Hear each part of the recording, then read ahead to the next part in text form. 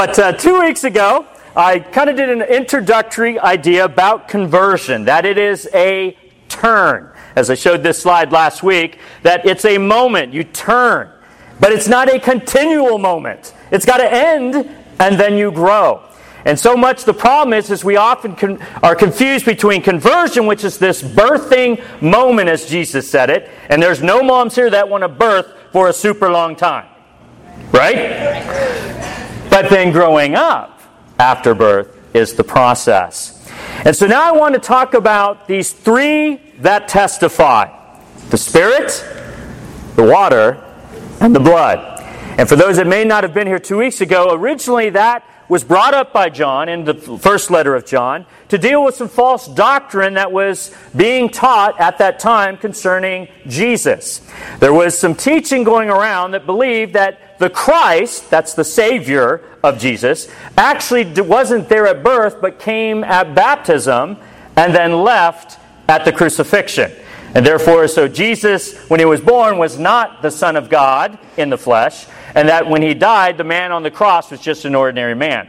Obviously, we don't believe that. John was saying no, he wasn't just born of water, baptism, he was born of water and blood, which could only refer to the fact that he, like all of us, through water and blood, if you've been through a birthing process, you know that's true. He came into this world as human, but also as the Son of God. And then the Spirit would continue to testify. And in fact, it's interesting, even Jesus had the receiving of the Spirit at baptism. Funny how some teach we can receive the Spirit at another time. Even Jesus didn't. And so we really want to talk about these three that testify not only that Jesus is the Son of God, but what if those same testify to that moment of conversion when while we're in Christ and Christ is in us. So let's go to that passage, but I want to do it with a little more context. Let me set my timer here. All right. We're going to go to the beginning of this passage and not just take out the few verses that I used in 2 weeks ago. Because you're going to get this overall theme. This is why it's so important to not just pick verses. Even though you may use verses, make sure you read the context. And the theme is, you're going to find, has a lot to do with this birthing idea. This moment where you used to not be, and now you are a child of God. Verse 1. Everyone who believes that Jesus is the Christ has been born of God.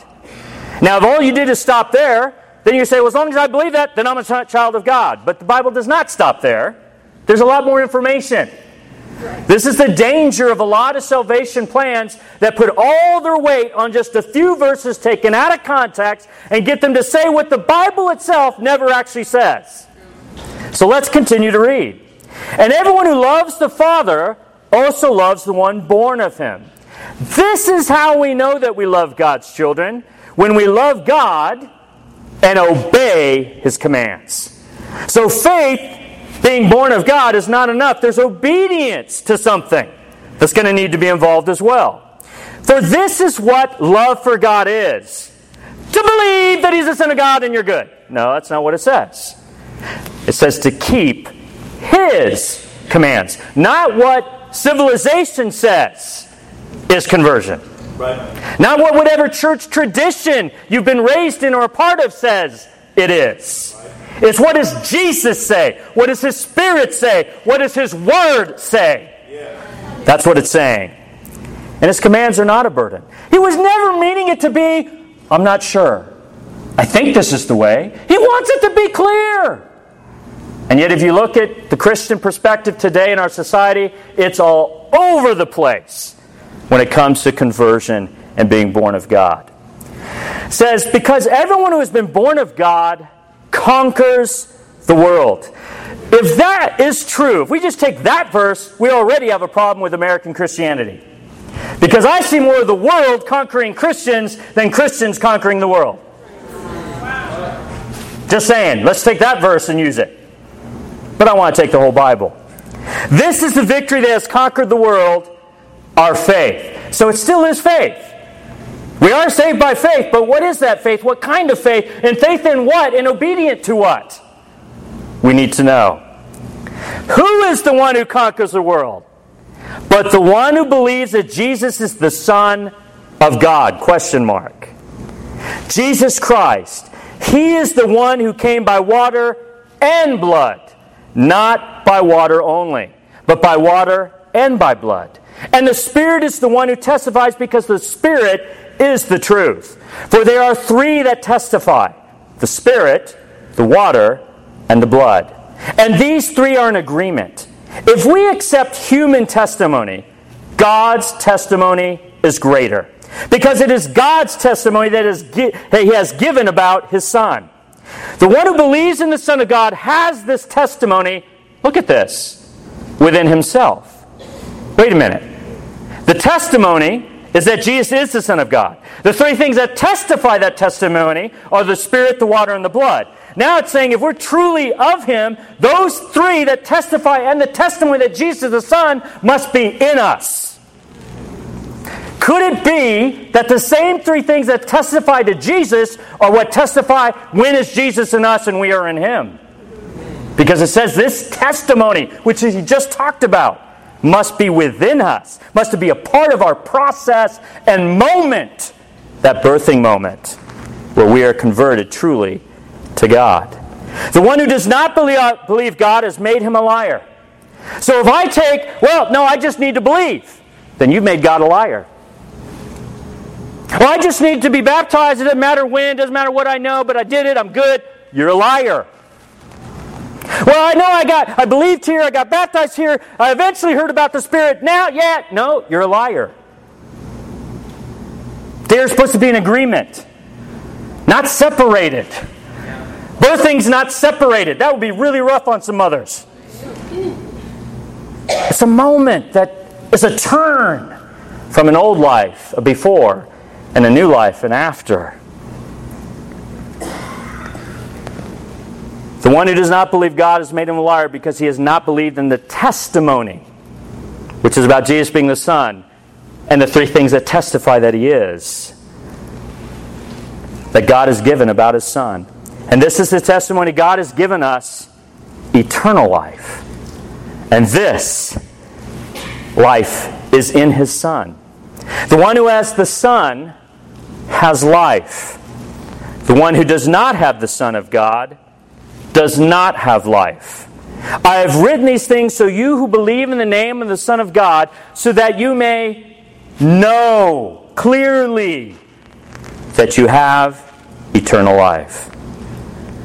Someone who truly believes as the Bible and as Jesus commands will be a son and daughter of God.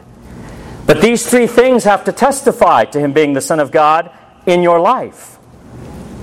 And I have a feeling as we study out conversion in Acts, you're going to find all three elements at that same birthing moment, not separated, because they're in agreement. But this text is full of deep spiritual concepts. I mean, one of them, simply this: to love, particularly God, is to obey. How many people say, I love God? But if you actually looked at the commands of God and their obedience, could we say they love God? And then before you judge them, look at yourself. What commands do you actually know that you're not obeying? Because if you're not, you can't tell me you love God. To love God is to obey. It also says God's testimony is greater. It amazes me how we can hold on to man-made tradition more than God's Word. But we shouldn't be surprised. It's been happening for centuries of humanity. God's testimony is greater. If ever His Word challenges our view, you give up your view. Right. You take God's, because He's the judge in the end. The one who believes has this testimony within himself. These three elements are going to be involved in our birthing moment, our conversion. This life is in His Son. This life is not in a church. Right. Because if the church isn't in the Son, then being in a church doesn't put you in the Son. You're in the Son, which then puts you in His church. This is a problem. Because many of us convert to a church or a particular faith tradition But we haven't asked, are we converted to Christ? Right. Preach. It's only in Him that there's life. Which we got to ask ourselves. If we're trying to be the church of Christ, we got to more examine, are we in the Son? How are we really doing in our personal walks and communal walk with Jesus? One who has the Son has life. But how do we know if we have the Son? Because we have to know how we have the Son in order to know that we actually have the life. And what's amazing is the first of these three that testify, the Spirit, plays a very crucial part in knowing if you have the Son. Let's not forget what we learned 2 weeks ago when Jesus when he was approached by Nicodemus. He taught them a lesson about this. Let's go back to that passage briefly. John 3, 5 through 6. Jesus answered, "Truly I tell you," not that he ever didn't tell the truth, but he's emphasizing, "I tell you, unless someone is born of water and the Spirit, he cannot enter the kingdom of God. Whatever is born of the flesh is flesh. Whatever is born of the Spirit is spirit." So just even from that, we understand that being born again, having that conversion moment, that turn back toward what God intended, from a before to an after, it's going to involve the Spirit. It's going to involve water, but we're saving that for next week. It also involves, though, something to do with the flesh. Does it not? Flesh gives birth to flesh. Something has to happen to that flesh in order for the Spirit to even become a possibility in our lives. Look at this passage in Galatians 5, verse 16. Hope you like Galatians, because we're going to camp there for a little bit. "So I say, walk by the Spirit, and you will not gratify the desires of the flesh. For the flesh desires what is contrary to the Spirit, and the Spirit what is contrary to the flesh. They are in conflict with each other." Now I know some of us, we don't like this conflict. Right? Anyone here? It's a struggle. It's not fun. But you know what? We should be thankful for it. We should actually embrace that conflict, because without it, which one would probably win? Because according to this, it says next, why is this important? So that you are not to do whatever you want. Let's just be honest. The Spirit is trying to guide us to what we actually need to do and be. Our sinful nature wants to help us do and say what we want to do and say. There's a big difference there. Want, desire, versus need and obedience to God's will for our lives. But if you are led by the Spirit, you are not under the law. See, we are encouraged to walk by the Spirit, but we're also informed of this conflict that we have a flesh, a sinful nature that's in direct conflict to it. Why? I don't know the answer to that, but it exists. But you have a choice. Which one are you going to walk by? There are consequences for that choice. God will never remove that choice, but He also will never remove the consequences of it. It's your choice how you're going to live. The flesh does not desire what the Spirit desires, and also the results of them. What I love about this verse is often what we, even as Christians, can do is, oh, I'm struggling, I keep sinning, I'm only human. According to this verse, we should have a different statement. Instead of using the I'm human as an excuse to walk in the flesh, try using I'm saved as a reason to walk in the Spirit. Let that sink in for a minute. There should be a difference. We can't use weakness as an excuse. Now, we may falter, we will sin, but we can't live that way. We've got to repent, we've got to confess, we've got to change. We've got to become something different. And there's grace and there's patience. But if we say we're walking by the Spirit, but we're just living by the flesh, you're a liar. And that was my life for 23 years, thinking I'm a Christian, Because I go to church saying, I love God, and then during the week I'm completely in direct disobedience to commands I knew. I'm not even talking about the commands I didn't know that I disobeyed. But just the ones even I knew I was in disobedience. How can I say I love God? So we got to talk about these two things. This flesh, the acts of the flesh, and the gift of the Spirit. Galatians 5 verse 19. Yes, we're going there. Now the works of the flesh. Notice it says works. Something you do. Or actually in some passages, things you don't do that you should be doing. It's works. It's your deeds. It's coming from what's inside you. It's you listening to your flesh and then acting on it. You're going to have a flesh. I can't remove that. But I can tell you, you don't have to listen to it. Jesus had the same flesh we did, and yet never sinned. Now I know He's the Son of God. I do give you that. But He was still flesh. And in many ways, He was tempted more than we were. The Bible says He was tempted in all things. Most of us aren't tempted in all things. He understands, and yet He still lived a righteous life. It says, now the works of the flesh are obvious. So in other words, I shouldn't even have to read this list, but I'm going to because we like to ignore it. Even as Christians. Oh yeah, but I'm a Christian now. I love God. It doesn't matter. Yes, it still does matter. Right. This is written to a church who's already saved. Right. This is not written to the lost world that is going to be saved, that is going to have conversion. These are those who are already converted, and He's warning them. This is written to the church. Yes, sir. Yeah. The works of the flesh are obvious. Sexual immorality. Right off the bat, he doesn't pull back at all.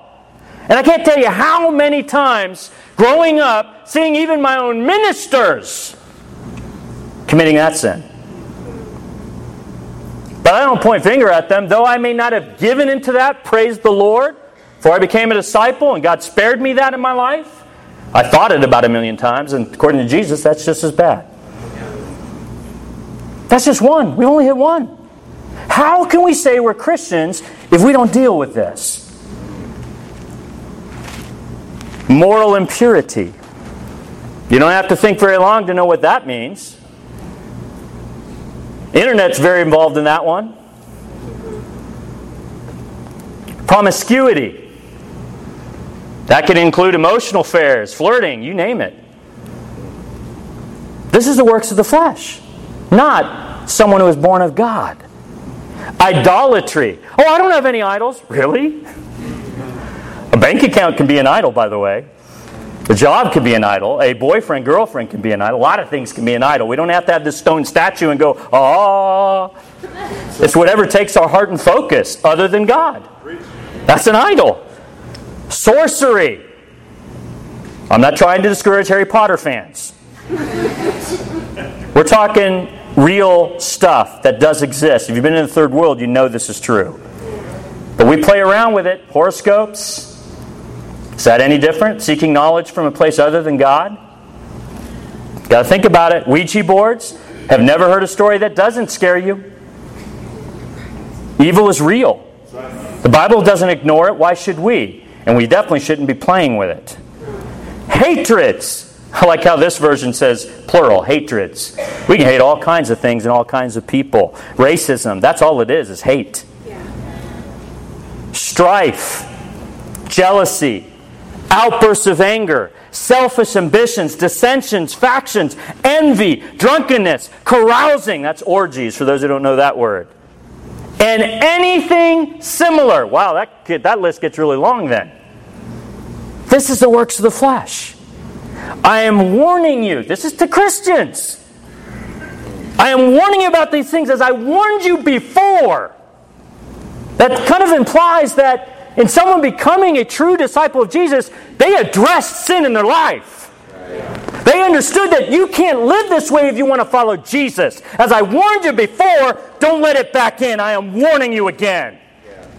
That those who practice, not those who do this once in a while out of weakness, out of stupidity, out of not being prepared, God has grace and forgiveness for that. As long as we confess, we repent, we get help, and we change. But if you continue to practice, that means you're living this way. Not that you've done it. But if you live this way, you cannot be in God. You can't. This is the work of the flesh. Those who practice such things will not inherit the kingdom of God. How can I enter the kingdom of God? Water and Spirit. We could lose that. Because this is written to Christians who went through that. He's basically saying, yeah, I brought you. You were born again through water and the Spirit. But if you allow this sin back in, you won't inherit it. You'll lose the promise. This is serious. Those who live like this will not inherit the kingdom of God. Now, the thing that's important about this, it's not written to you singular. It's written to the community of Christ. It's basically saying, as I'm telling you and you and you and you, I want you to hear it for each other. That if I see any of these in my brother or sister, if I truly say I love God and love those who are born of Him, as the 1 John passage said, I'm not going to tolerate it. Now, I'm not a sin police. I do want to warn us on that. Often the sin police are the ones who are struggling with that same sin. Going to learn that. But guys, we got to take sin seriously in each other's lives and in our own lives. We're walking and working out the acts of the flesh. But there's the other. Fruit of the Spirit. That's an interesting shift. It's not work. In other words, it's not something you can do. You do sin. You can't do Spirit. It's a fruit. Something has to happen to you. Something has to be given to you for it to grow in you. Let's look at the difference. And then you decide which life would you prefer.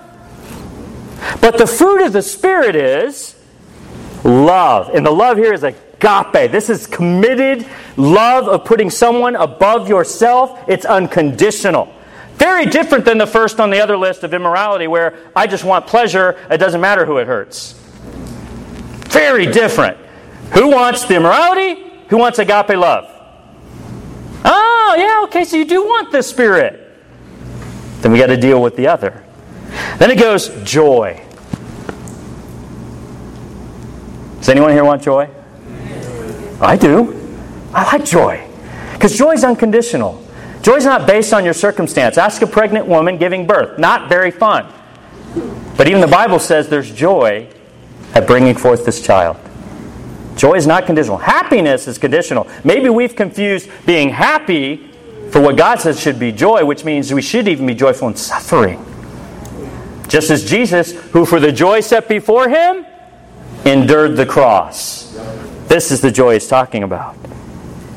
Peace. Yeah, just take that breath. Just think. Peace. No worries. No fears. No doubts. Complete confidence that no matter what you're going through, you're in good hands. I'm not talking Allstate. Okay.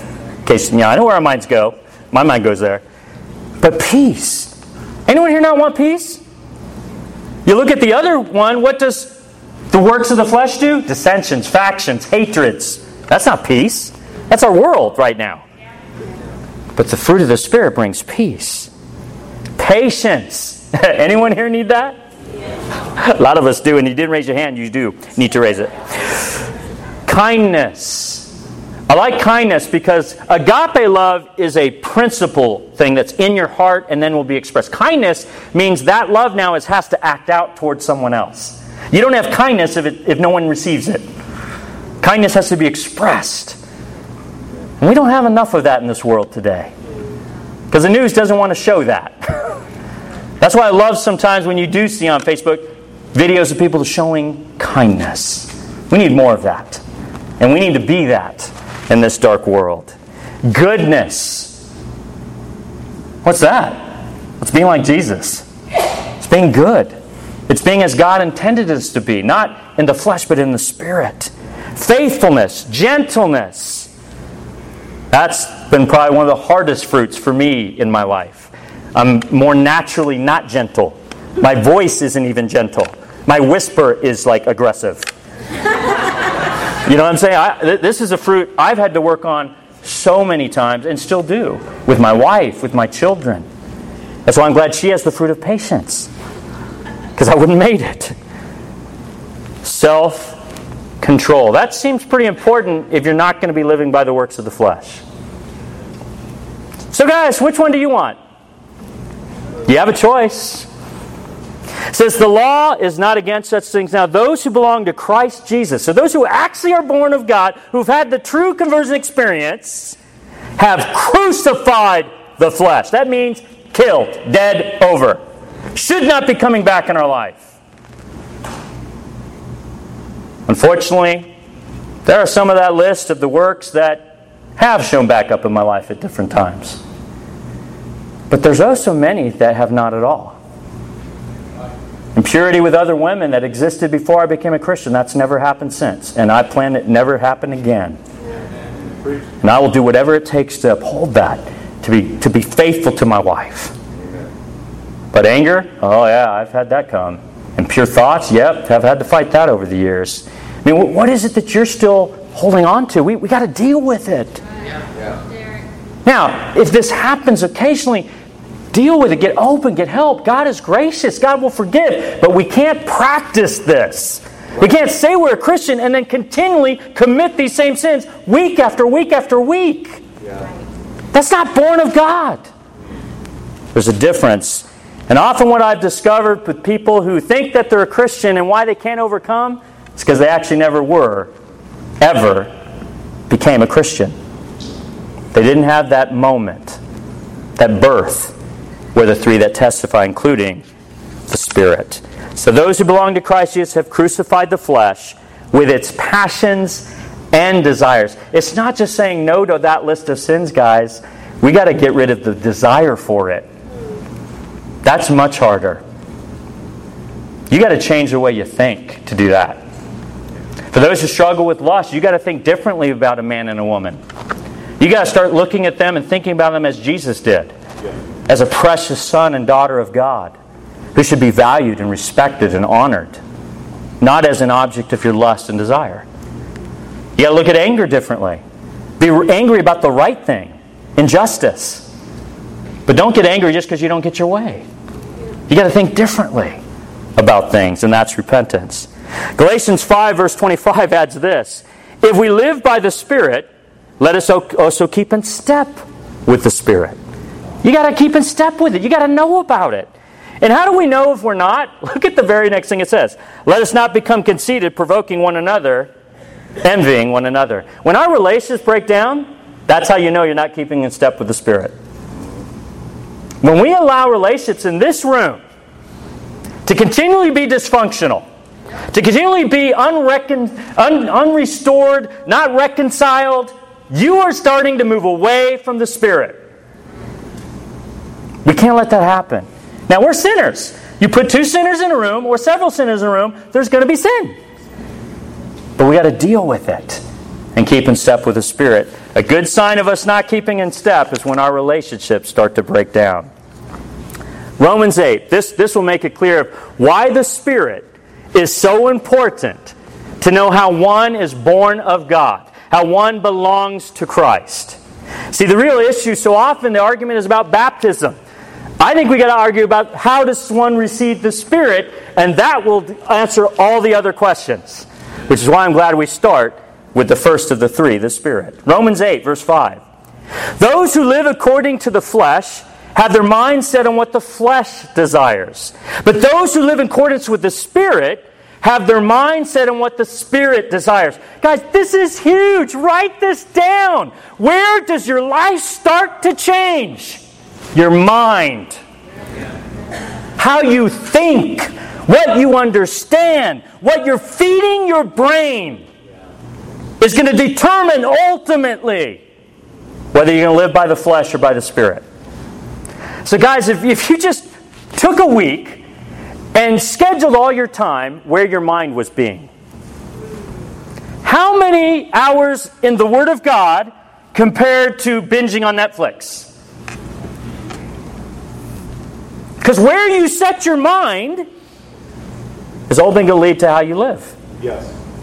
Now, don't get me wrong. I love all the things that God has allowed and that man, through his creativity, produces. But man, if that stuff is all that's going in my mind, and not God's Word, not God's standard, not God's just example, then how can I expect to live and walk by the Spirit? It starts in your mind. This is huge. The mind governed by the flesh is death. That ought to scare you. But the mind governed by the Spirit is life and peace. How can I know I walk in the Spirit? You'll know. If there's life and peace, you're probably on the right path. If you're feeling guilty, and the guilty flee when no one follows, you're probably living death. You're probably allowing and tolerating some things that you know better. And even if you don't, the Spirit's still working to reveal something's wrong. Symptoms are there. Don't just deal with the symptoms. Find the source. Find what's causing it. It begins in your mind. The mind governed by the flesh is hostile to God. Think about that for a minute. Whatever you're deciding to do this week, you're about to set your mind on something. Ask yourself, is this for or hostile to God? You can't tell me pornography is for God. Preach. Yes, I said it. Come on. It is hostile to God. It is totally disrespecting God's creation. And so many other things and layers to it.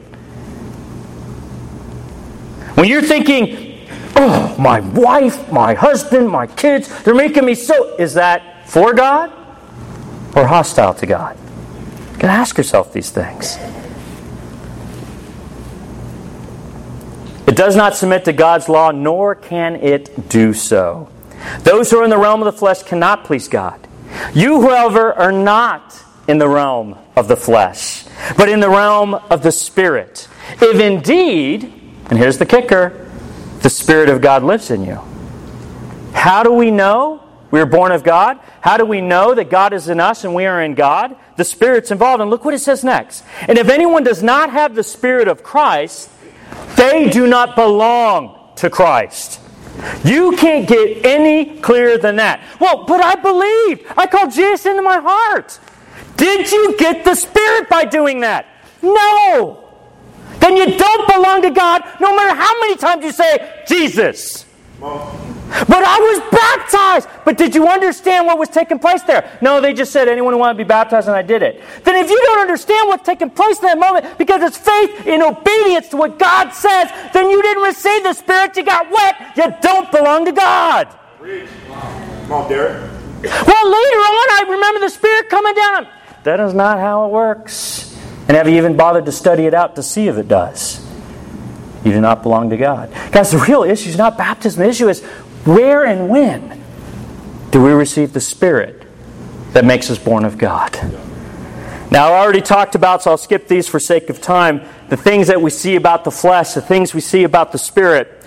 But I think that statement, if you don't have the Spirit of Christ, you don't belong to Christ. So of utmost importance, if we want to be certain of conversion, certain of the before and the after, certain of being born of God so we can enter the kingdom of God, then we need to know how do we get that Spirit. When, where, what is involved. I'll close with this great passage in Acts 19.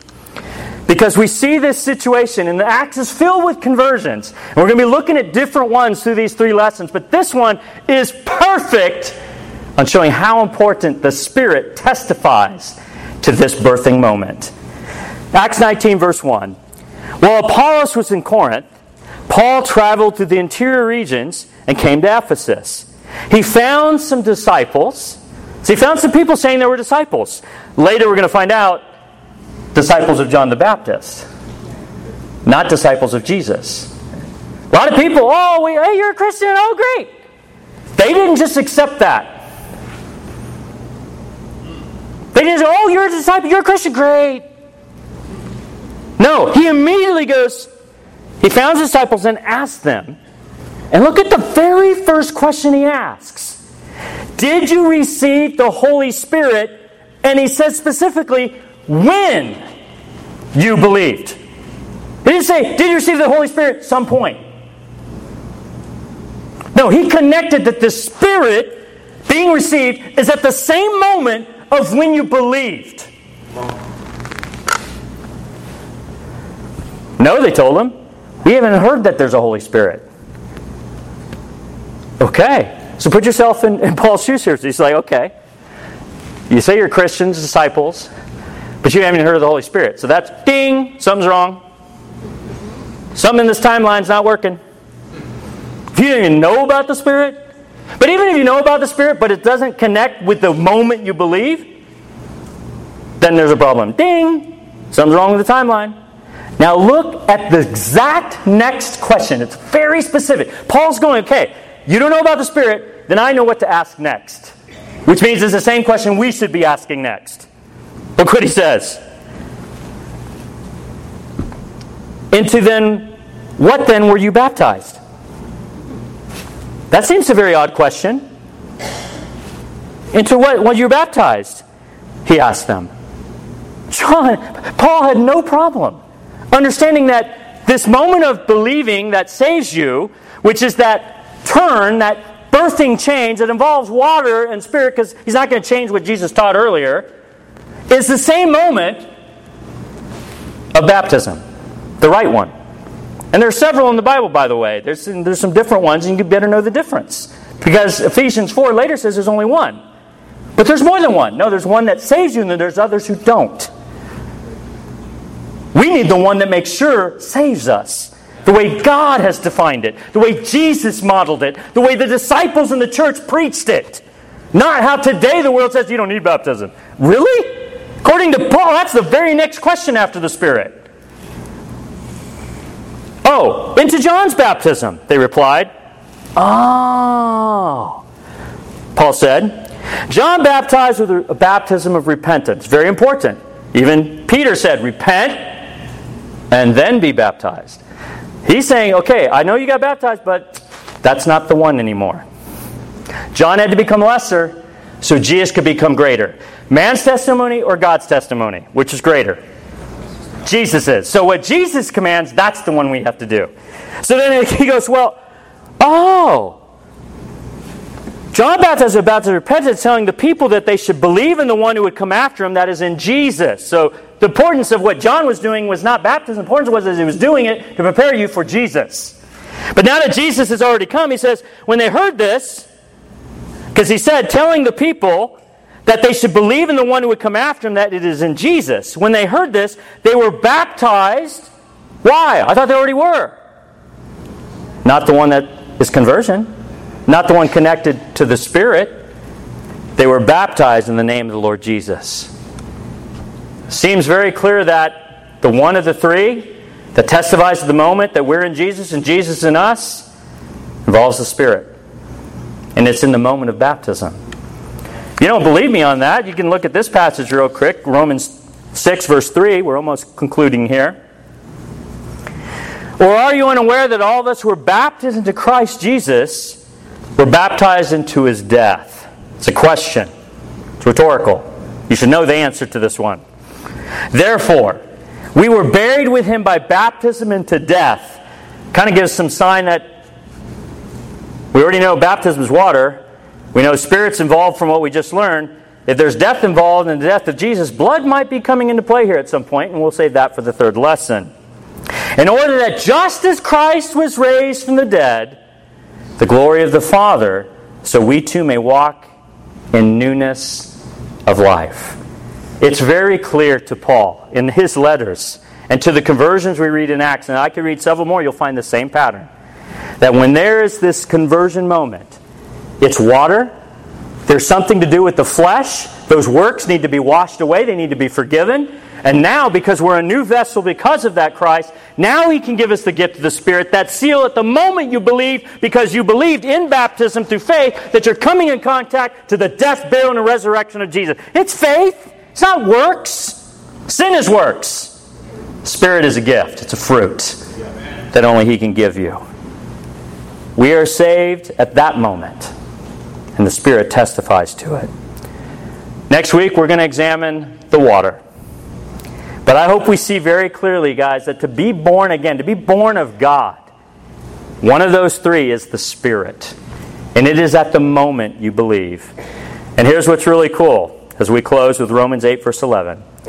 And if the Spirit on Him who raised Jesus from the dead lives in you, then He who raised Christ from the dead will also bring your mortal bodies to life through His Spirit who lives in you. We can't be the after unless God deals with our before. That is what Jesus did on the cross. And through faith, we can have that same moment, a new life, eternal life. We can be in God, and God can be in us, and the Spirit testifies to that. Next week, we'll see how the water testifies to that. Let us go to God in prayer as we remember the Lord and remembering what He did for us. Lord God, we are thankful for your word.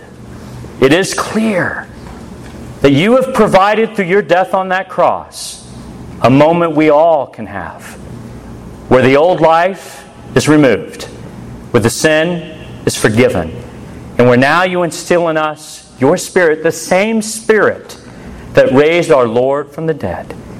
We no longer need to have an excuse, I'm only human.